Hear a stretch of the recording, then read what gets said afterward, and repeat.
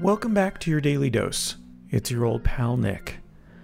I like science fiction quite a bit, and I'm at that age where the original Star Wars trilogy means quite a bit to me.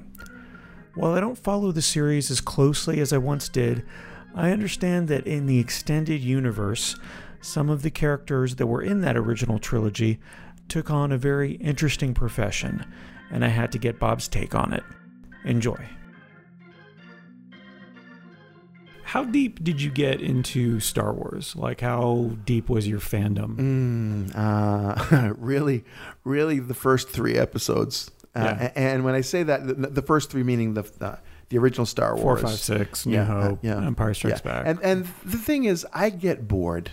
I get bored of themes. I don't read lots of books with the same characters in them, serial books and stuff. I get bored with the resurrection. Although I did like the vehicles and the creatures from Star Wars. Yeah. All the new stuff. Why are you really into Star Wars? I was. I got into it as a kid, and I was really into it. I had friends who were really into it, so that created the excitement for the prequels, even though story-wise it wasn't great. Mm-hmm. And then these last 3 that came out.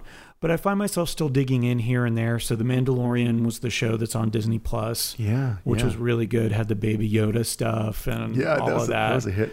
But then I also find myself every once in a while, I tried reading some of the books, right? So fill in the gaps from what happened right after Empire Strikes Back, and who were some of the side characters and why were they important, even though they were barely in the movie. Like Boba Fett became huge, but was barely in the movies.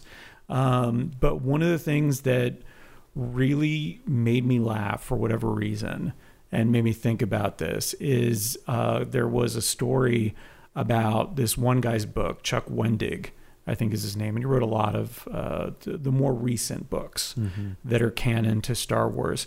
And he was talking about a rebel fighter that had gotten injured that got an emotional support droid.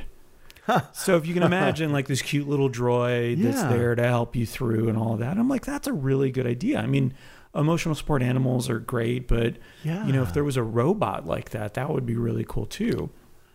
But this story goes on because the guy didn't want the rebel fighter didn't want a droid for whatever reason, didn't like droids.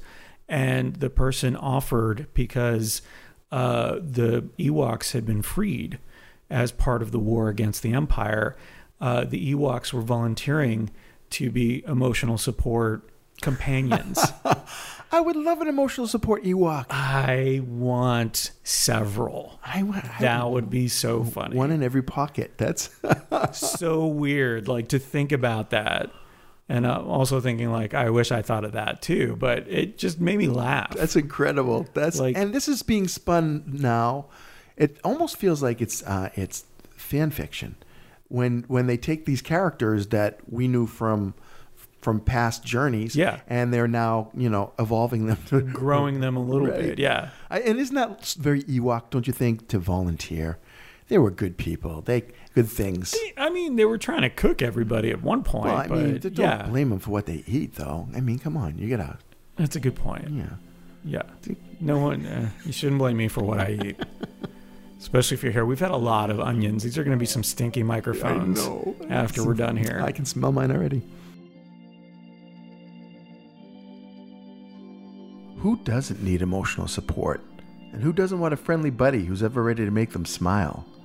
Thanks to my friendship with Nick, I don't need an emotional support animal.